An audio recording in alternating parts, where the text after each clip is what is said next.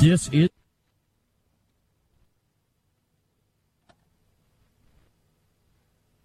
Viewpoint with attorney and author Chuck Crismier. Viewpoint is a one-hour talk show confronting the issues of America's heart and home. And now with today's edition of Viewpoint, here is Chuck Crismier. The dress fell apart at the altar. You got that right. The bride's dress fell apart at the altar. She was naked before the altar and before God. The bride was suing the designer after her $2,000 wedding dress came apart on her big day, leaving her semi-naked at the altar. The 30-year-old woman claimed her big day was ruined by the poor stitching, which left her bottom on display. The bride was left in tears, and the priest was left not knowing where to look. Her lawyer said this was supposed to be the biggest day of my client's life, but it turned out to be the worst. She was left extremely embarrassed, and her dress came apart at the altar and slid down and revealed her bottom to the whole congregation. And as a result, she decided to sue the shop for moral damages as well as financial damages. Well, the incident was followed by more bad news for the bride because she now is separated from her husband. Welcome to Viewpoint. I'm Chuck Crismier. It's conversation, as always, with ever-increasing conviction, talk that transforms, and you wonder where that is going. You wonder where that story is going, but here's the situation. You may think how horrific that situation is, but can I tell you that on Judgment Day, your dress is coming off? That's right, and you are going to stand naked before God, before Him with whom we have to do, the Scripture says, because He sees it all. He's going to see your naked bottom, and He's going to see your naked heart. He's going to see it all. And, quite frankly, it's going to be most embarrassing, but more than that, it's going to be horrifying, because it's going to imply that perhaps things are not going to get better, but are going to get worse, and you may find yourself actually separated or divorced from the one you thought you were married to, the Lord Himself. Well, just thinking out loud. Just thinking out loud, because today on Viewpoint, we're going to be talking about virtue. We're going to be talking about virtue. The Apostle Peter said in 2 Peter chapter 1 that we should add to our faith virtue. Add to your faith virtue. And you thought to claim faith by confessing Christ as your Savior was all that it took. But the Apostle Peter said, no, you've got to add to your faith virtue, because if the virtue isn't there, your faith really isn't there either. In fact, the Apostle Peter said that if you'll add to your faith virtue, and then all of the other things that he lists, you will never fall. But if you don't add those things, the implication is you're likely to fall. Fall from what? Fall from grace, and fall out from under your relationship with the one you thought you were married to. Maybe you never thought about it that way, but let's take a look at this with regard to our country, with regard to our nation. We'll try to get out of the theological weeds here for a moment and take a look at this matter of virtue with regard to our nation. How important is virtue? Well, one thing we know is that virtue is colorblind. But virtue reveals character. It reveals character, but not our color. So I was thinking back as we were getting ready to do this program here today about a musical that came to America back in the 1970s. It was a group called Up With People. And they sang a song that went like this. What color is God's skin? What color is God's skin? Is neither black nor white, red, brown, yellow, black, or white, because every man's the same in the good Lord's sight. So when we talk about color, we're not talking about virtue. When we talk about virtue, we're not talking about color. We're talking about character. And we're going to find an application for this that could change America. It could change all of the fighting and chaos and the horrific things that are taking place, ripping up our cities. It could change it all. If only we could fill the virtue vacuum. Fill the virtue vacuum. And so today we're going to talk about filling that virtue vacuum. It was the only remaining signer, the longest living signer, that is, the Declaration of Independence. His name was Charles Carroll. And he has some very interesting observations concerning the country. But he said this: without morals, a republic cannot subsist. Those decrying the Christian religion are actually undermining the republic. And the Christian religion is the best security with its morals of free governments. Now, he was a Catholic. He was the last living signer of the Declaration of Independence. But let's not leave it at that. Let's talk about some others. Let's talk about Benjamin Franklin. Actually, let's talk about Sam Adams. Sam Adams was considered kind of the voice of the American Revolution. And he said that righteousness exalts a nation. He was quoting the Bible, of course.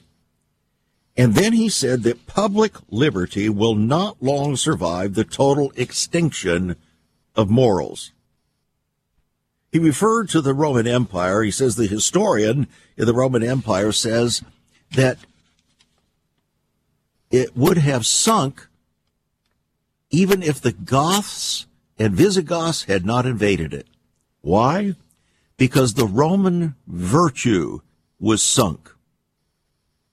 So, Sam Adams went on to say, could we be assured that America would remain virtuous?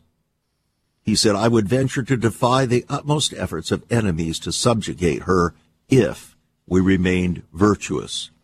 So here's my question for you today. Have we remained virtuous? Are we a virtuous people? Are we a virtuous nation? What do you think? Do the facts reveal it on the ground? Do the statistics reveal it on the ground? Probably not. Probably not at all. Sam Adams was elected governor of Massachusetts, and he wrote a letter in 1779 warning that a general dissolution of the principles and manners will more surely overthrow the liberties of America than the whole force of the common enemy. While the people are virtuous, they cannot be subdued, but once they lose their virtue, they will be ready to surrender their liberties to the first external or internal invader. Wow. We'll be back. I think we're at that point.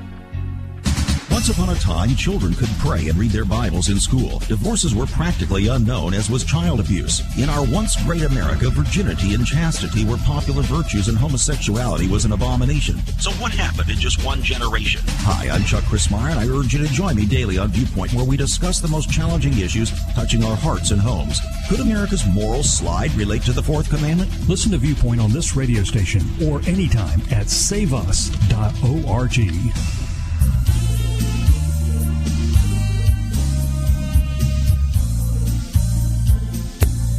Welcome back to Viewpoint. I'm Chuck Christmeyer. Today we're looking to fill the virtue vacuum, and indeed there is a vacuum, and nature abhors a vacuum. So if there's a virtue vacuum, that virtue vacuum is going to be filled by something else. Indeed it is.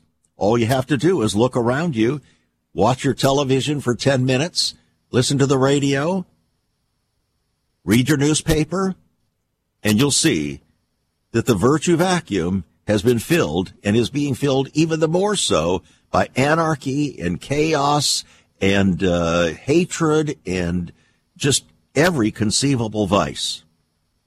So it was a Democratic president, Harry S. Truman, who made a very important statement. He said, without a firm moral foundation, freedom degenerates quickly into anarchy. So everybody wants to cry freedom and liberty of my rights. The problem is it's all turned into anarchy and chaos. Why? Because we've lost the moral foundation.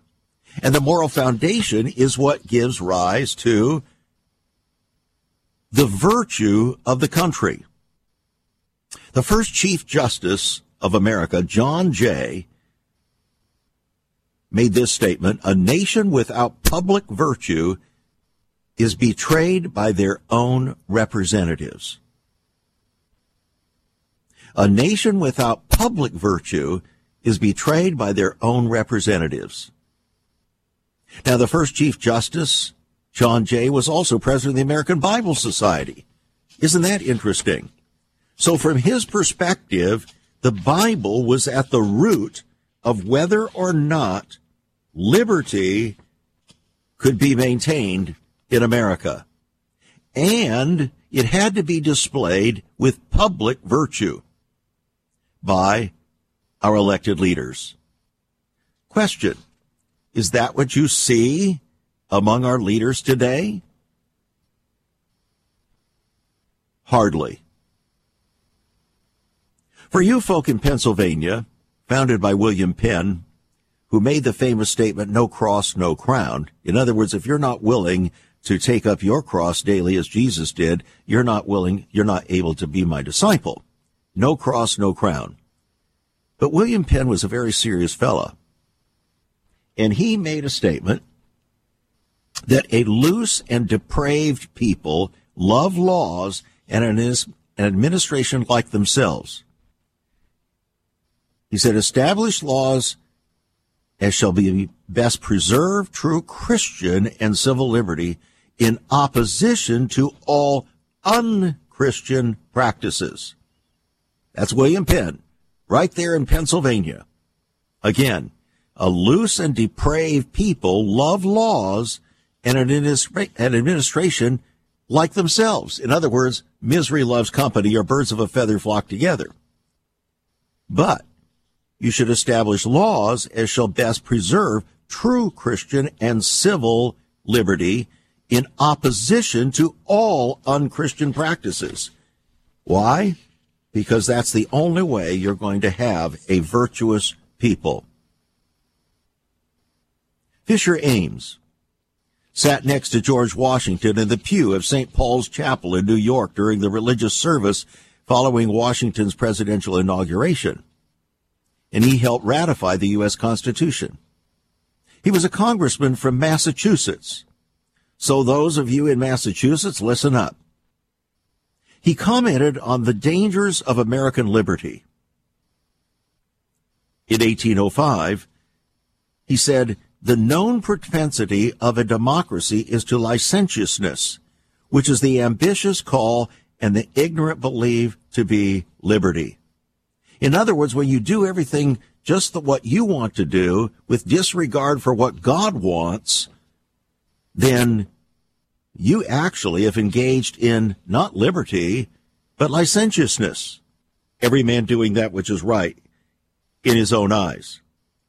So to Fisher Ames, what doomed the American experiment was the democratic destruction of morals. Ames believed that justice and morality in America would fail, and popular rule could not support justice, without which when moral habits fall away. When moral habits fall away.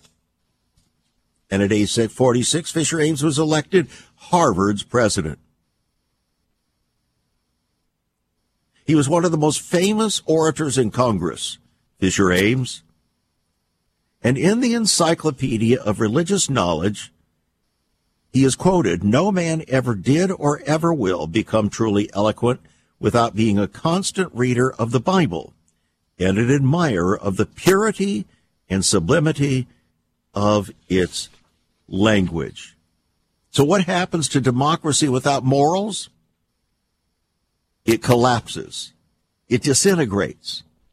And that's what we need to talk about here on the program today, because Sam Adams, who was elected as governor of Massachusetts, in his letter in 1779 warned, "Neither the wisest constitution nor the wisest laws will secure the liberty and happiness of a people whose manners have become universally corrupt." In other words, without virtue.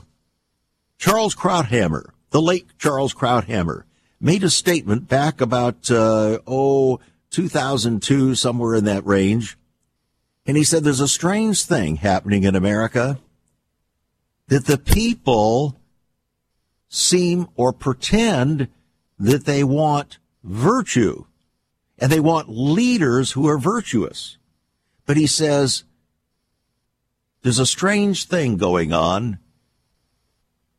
The pursuit of virtue while living a life of vice is called hypocrisy. So that when the people want virtuous leaders and they themselves are not living virtuously, it's just total hypocrisy. Isn't that what's happening in America? Isn't that what's happening all over the country? I have in my hands a fantastic license plate. Actually, it was designed, I guess, to go on the rear of a car or the front of a car. It is a beautiful, beautiful piece in aluminum. And it has a horse on each side with an eagle in the front and the emblem of Pennsylvania in the front. In fact, this is the motto of Pennsylvania. And here it is: virtue, liberty, and independence. Virtue, liberty, and independence. When was the last time you heard virtue and liberty and independence lined up together? I dare say, probably not in your lifetime. Why? Because there's a virtue vacuum in America, big time. Edmund Burke, who is considered the most influential orator in the House of Commons there in England, said of the French Revolution, "What is liberty without virtue? It's madness without restraint." Liberty without virtue is madness without restraint. Would you like to know what's going on in Minnesota, Minneapolis? Would you like to know what's going on in Portland? Would you like to know what's going on in the various places, whether it's Michigan or whether it doesn't matter, all over the country? Would you like to know what's really going on there? It's madness without restraint because the people have abandoned virtue. They're claiming their madness without restraint as freedom. But it is not. It's not this difficult to understand. So we're going to make application to this a little bit later on in the program to what's happening and why so many black young men and even gals are being shot. Now, in reality, the statistics show that it's not nearly like it's being portrayed by the media. That's being used to manipulate, to try to stir up more animosity because the media are not virtuous. They don't even try. If they were virtuous, they would be honest, but they're not. They don't even try. They have an agenda. They want to stir you up to more hatred, not to goodness and virtue, but to hatred and divisiveness. They want to corrupt the country because they have a bigger agenda. And that is to convert the country into a socialistic, communistic system that can be merged into a new global order more easily and more quickly without any requirement for virtue. That's their agenda. If you don't understand that, you're going to live in a world of delusion. So why are so many black young men and young women finding themselves in a position of confrontation with police officers? What's even bringing them to that position? Is it the police officers, or is it something else? We're going to talk about that in the second half of the program. Somewhere down the line in the second half of the program, because Walter Williams, a black man, before he passed, wrote this column: "The black community needs a return to virtue." Wow, I didn't say that. A black economist said that. The black community needs a return to virtue. Would you like to find out a statistical and factual basis for that statement? Are you really interested to know what Walter Williams referred to? Then I urge you to go to our website, saveus.org, saveus.org, and on that website you will find fact sheets. I urge you to go to fact sheets, and there you will find about a dozen, and among them is a fact sheet called A Portrait of the Black Family. A Portrait of the Black Family, and I have a copy of it right in front of me on the broadcast desk. And the thing about it is that it reveals something going on and that has been going on in the black community that explains why there's such confrontation with police. It's not hard to understand at all. A Portrait of the Black Family. Our last update was the 2017 edition. We need to update it, but for all practical purposes, it is up to date. A black leader, Dr. Julian Hare, director of the San Francisco Black Think Tank, used the 50th anniversary edition of Ebony magazine, a black magazine written by blacks for the black community. He used that as the means to basically tell the black community exactly what Walter Williams said. The black community needs a return to virtue. He said that the black family has crumbled more in the last 30 years than it did in the entire 14 decades since slavery. In fact, another black columnist for the Washington Post wrote, "There is a crisis of unprecedented magnitude in the black community that goes to the very heart of its survival." He said the black family is failing. Why? Because it's abandoned virtue. That's why. It's very simple. Abandoned virtue. What happens when you abandon virtue? You fill it with vice. And everything that is discombobulating to peaceful life and society. I urge you to get a copy of that fact sheet. It's on our website, saveus.org, A Portrait of the Black Family. You're going to find that every single one of the things that are set forth there are coming from black writers and authors, every one of them. Not from me. They're coming from black writers and authors.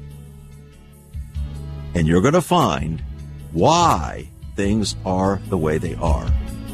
Therefore, if we want to change that we can believe in, we've got to return to virtue. We'll be back. There is so much more about Chuck Crismier and Save America Ministries on our website, saveus.org. For example, under the marriage section, God has marriage on his mind. Chuck has some great resources to strengthen your marriage. First off, a fact sheet on the state of the marital union, a fact sheet on the state of ministry, marriage, and morals. SaveUS.org. Marriage, divorce, and remarriage. What does the Bible really teach about this? Find all of this at SaveUS.org. Also, a letter to pastors, the Hosea Project, SaveUS.org, and many more resources to strengthen your marriage. It's all on Chuck's website, SaveUS.org.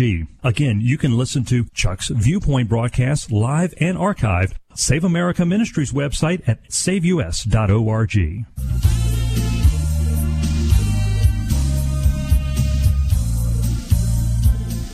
When was the last time you heard someone use the word virtue? I'll bet it's about the same time the last time when you heard the phrase, the fear of the Lord. You see, when you stop fearing the Lord, you begin to shed virtue.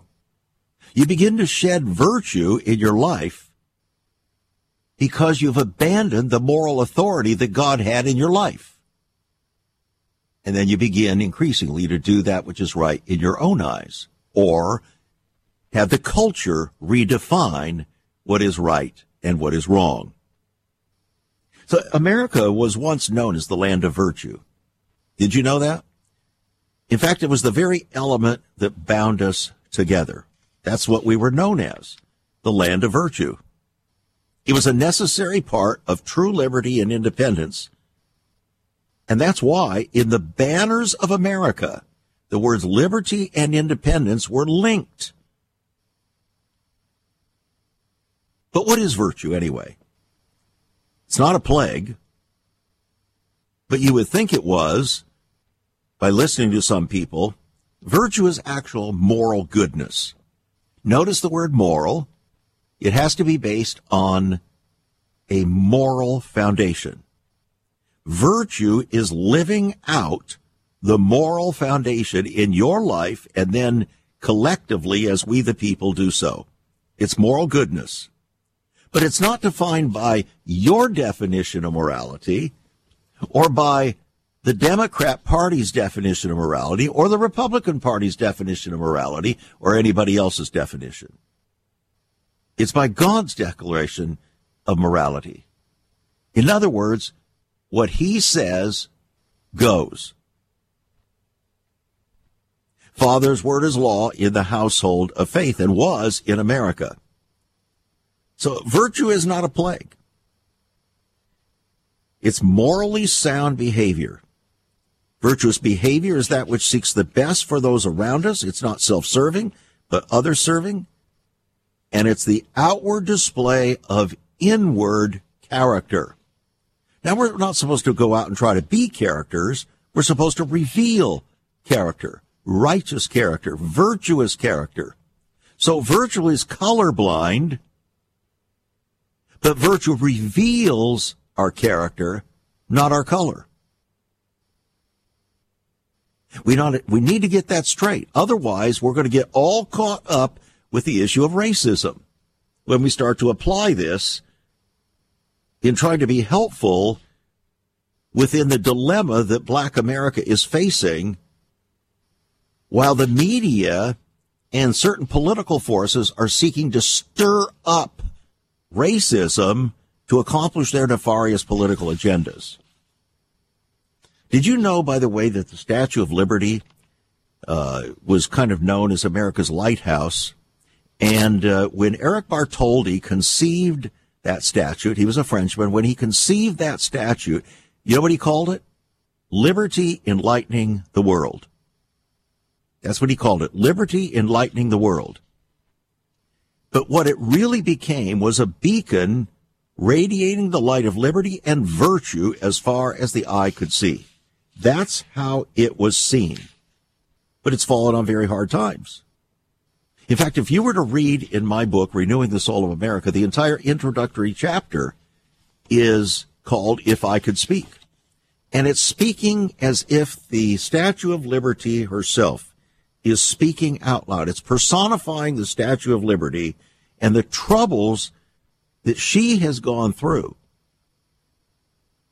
physically as America has gone through those troubles morally and spiritually. I can't tell you how many people have told me that when they read that chapter, they broke down and wept. They just broke down and wept.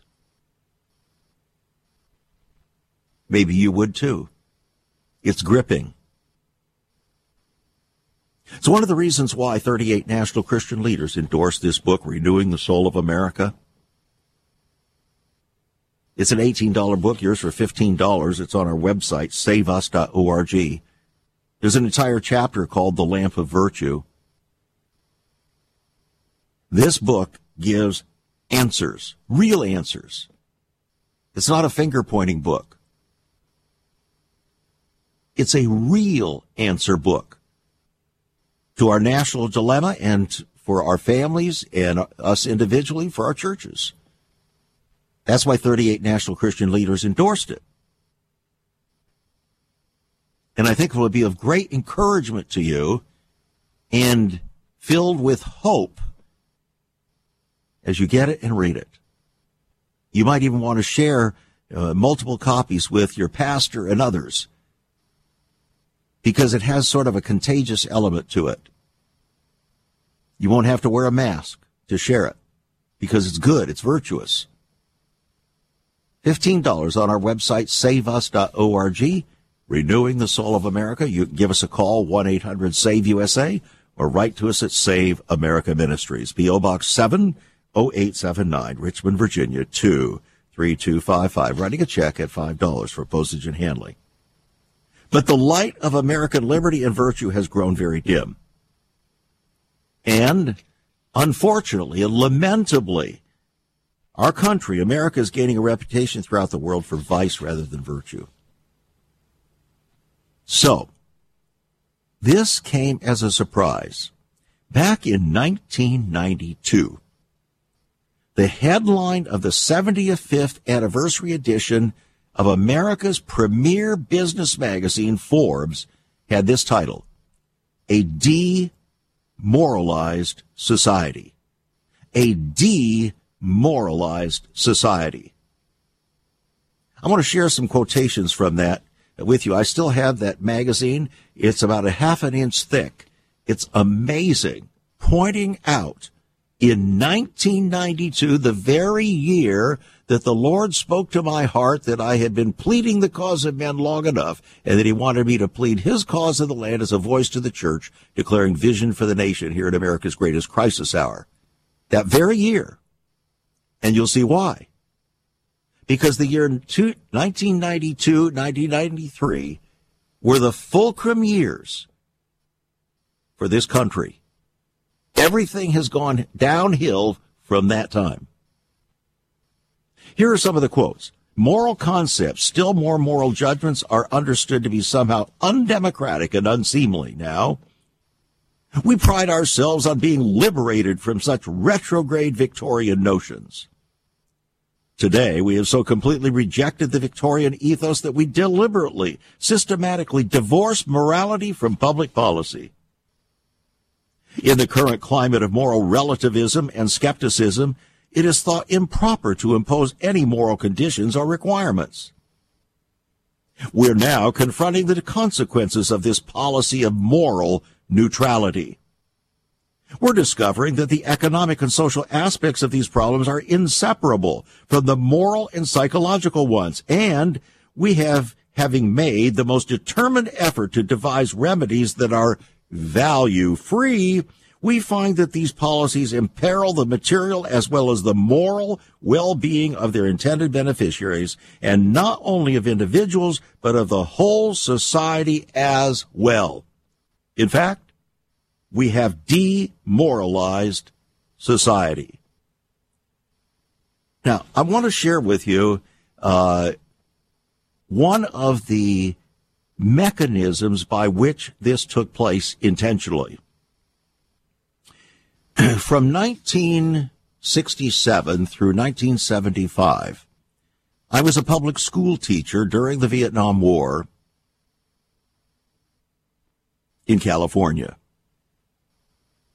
During that time, it was the most dangerous, upheaval moment in American history and in American education.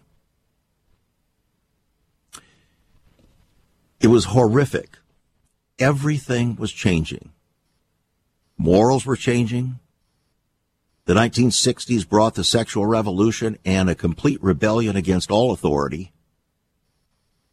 And amid this, the educational system in our country, those who were heading up from our universities and colleges, infected the entire educational system with a moral or immoral virus called values clarification. It started in the early 1970s, values clarification. Now, the term may have sounded to most people as if it was a good thing.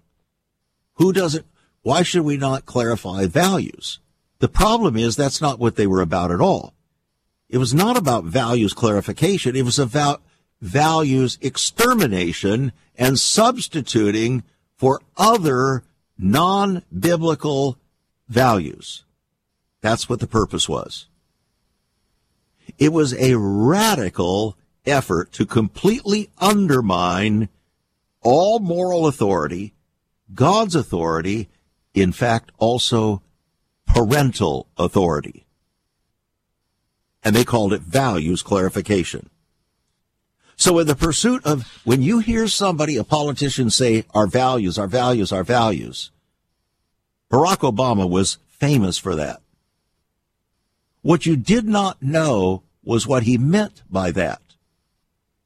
He was not talking about your values. He wasn't talking about biblical values. He was talking about a whole new dispensation of values that were devoid of God's authority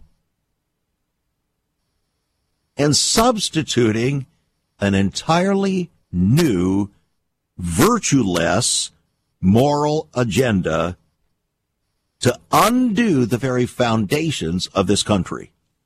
That was his purpose. And for doing that, he was heralded as a Messiah. One educator actually said he was her Jesus.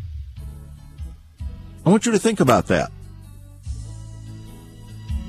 All for abandoning truth and virtue and biblical morality. Where do we go from here on this? Virtue is not a four-letter word, but you would think it was. And how about its application to the black community? We'll be back. Have you ever considered what the early church was like? Many people are developing a heart longing for a greater fulfillment in our practices as Christians. A recent study showed 53,000 people a week are leaving the back door of America's churches in frustration. What is going on? Why has there not been even a 1% gain among followers of Christ in the last 25 years? Could it be that God is seeking to restore first century Christianity for the 21st century? Jesus said, I'll build my church. Is Christ by his Spirit stirring to prepare the church for the 21st century? The early church prayed together and broke bread from house to house. They were family, and it was said by all who observed, behold how they love one another. Incredible. But the same can be found right now. Go to saveus.org and click Cell Church. We can revive first century Christianity for the 21st century. It's about people, not programs. It's about a body, not a building. That's saveus.org. Click Cell Church.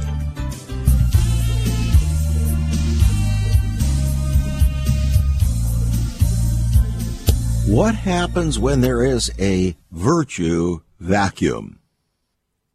Something will always fill the vacuum. Nature abhors a vacuum. It will be filled, and it will not be filled by godliness. It will not be filled by goodness. It will not be filled by godly character, but just the opposite. And the unfortunate thing is that over the past 40 years, 50 years in America, the collective efforts of those who were in positions of authority and cultural creation, shall we say, whether it was entertainment or university and college instruction, all of them have conspired or confederated together to destroy virtue in America. Why? Because they despised authority. You might think, well, you're kind of going a little too far. In 1991, a book came out called The Day America Told the Truth. It was written by two secular advertising agents. They had done a study on what Americans believe, not what they want you to think they believe, but what they really do believe in their hearts. One of the chapters asked the question, who's the new moral authority in America? You know what their answer was? You are, partner, you are. In other words, every man has become the ultimate and final arbiter both of truth and of morality and of virtue, and therefore every man does that which is right in his own eyes, which is exactly the opposite of the way things were when this country was founded.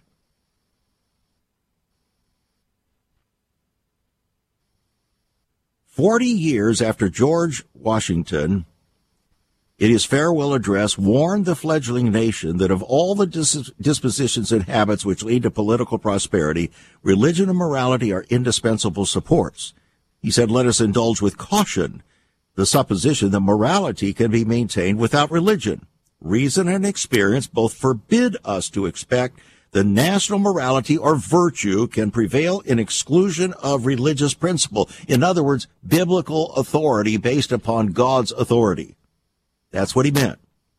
40 years later, Alexis de Tocqueville, a secular Frenchman, came over from not-so-jolly old France, having come to observe the prosperity that he had been seeing in America.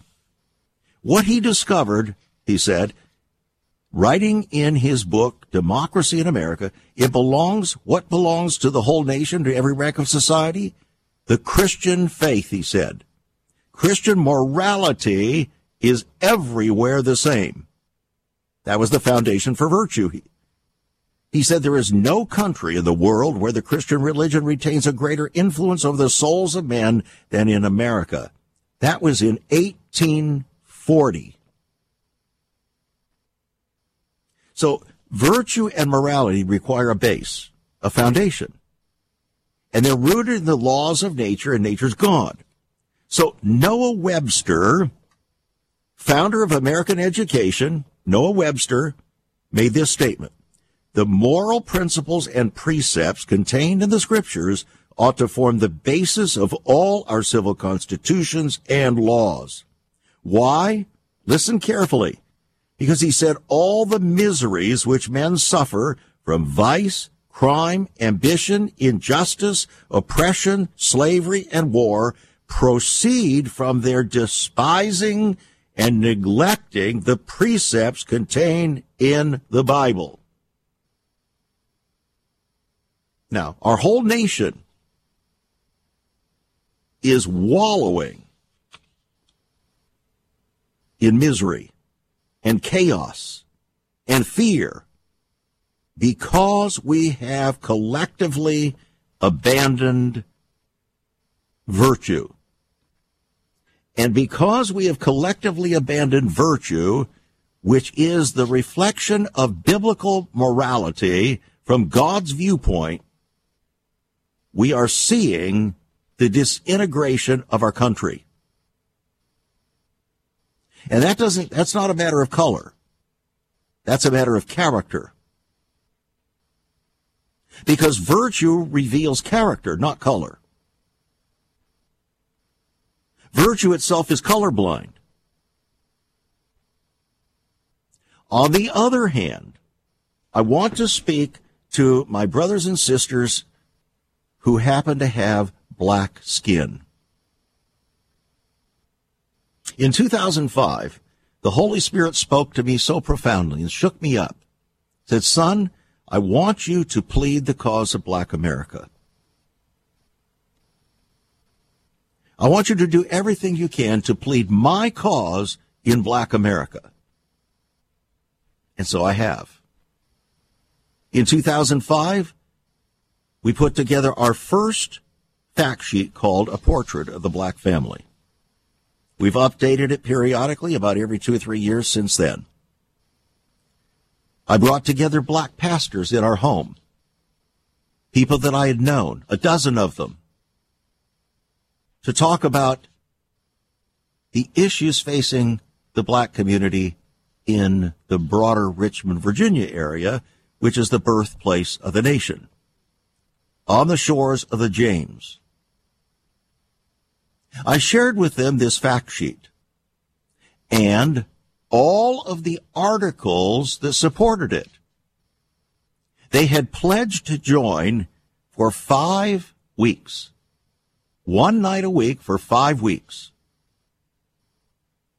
to take whatever time was necessary to have a heart-to-heart conversation to truly make a difference in this city, because industry was looking at Richmond, Virginia as the premier testing ground of America, saying, brother, if it'll work in Richmond, it'll work anywhere. So we did. And they came together. And I'll never forget the first 2 times as we came together, we spent like 3 or 4 hours together in the evening. We served a meal because I believe that breaking bread breaks barriers. I think it's a God thing to do, and that's what we did. And it was either the first or second meeting, I think it was the first one actually, after a couple of hours of going through these various articles from black leaders and so on. One of the pastors fell on his face quietly and just stayed on his knees for about 15 minutes. Nobody said anything. He got up and he said, I need to speak. And here's what he said. My family looks just like this portrait of black America. What did that look like? The absence of virtue. The absence of biblical virtue. While going to church and clapping the hands and jumping and shouting hallelujah, it wasn't being translated into virtuous living. He said, my family looks just like this fact sheet. Wow. You could have heard a pin drop. The next thing that happened was that across the room, in the back of the room, and I'll never forget this, the pastor of a large black congregation in the metropolitan region of Richmond, Virginia, leaned back in his chair, put his hands behind his head, and this is what he said. If we're not willing to talk to our own families about these issues, we have no right to talk to our congregations. I would say that would be true, because otherwise you'd be a hypocrite. What he was actually saying is, my family, my extended family, looks just like this fact sheet.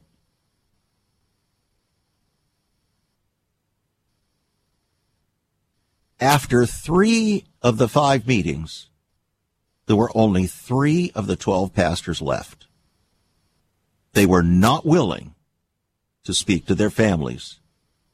They didn't want to face the virtuelessness in their own community. They wanted to continue to play a religious let's pretend game.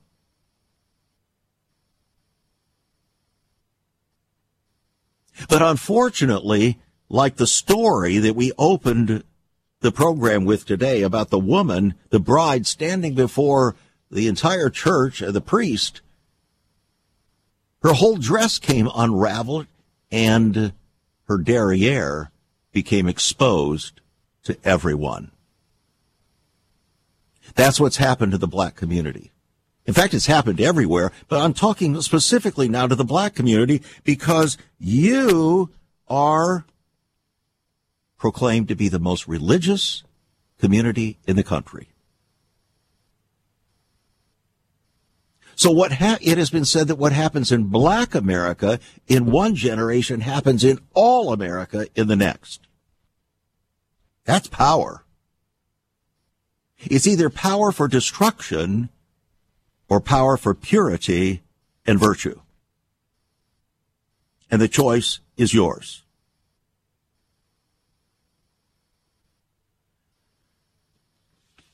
We're looking at something here that is of such great moment, so serious, that we dare not hide from it anymore. Even Newsweek magazine commented about 18 years ago, talking about this matter of a virtuous society, that the true test of our character is not the laws we pass, but the lives that we lead. And that's true. So then what do you make of the fact that 70% of all black children are born out of wedlock? What do you make of the fact that the black community has the highest divorce rate of all people groups? What do you make of that? That's not caused by color.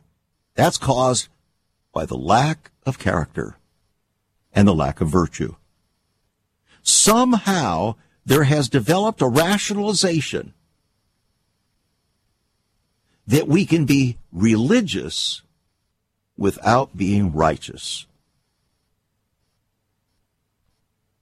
Now, if that be true, what's going to happen when you stand before the God of history and creation?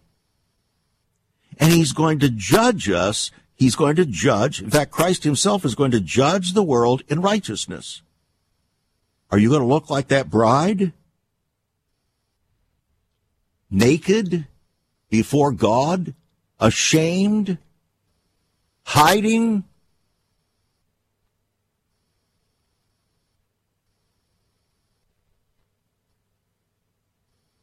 Friends, this is serious stuff.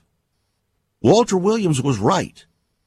Black columnist, just before he passed, he said the black community needs to return to virtue.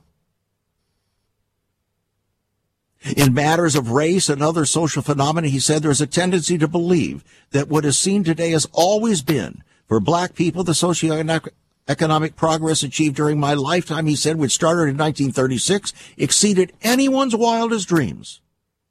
He said in 1936, most black people lived in gross material poverty and racial discrimination. Such poverty and discrimination is all but non-existent today, except as stirred up by the media.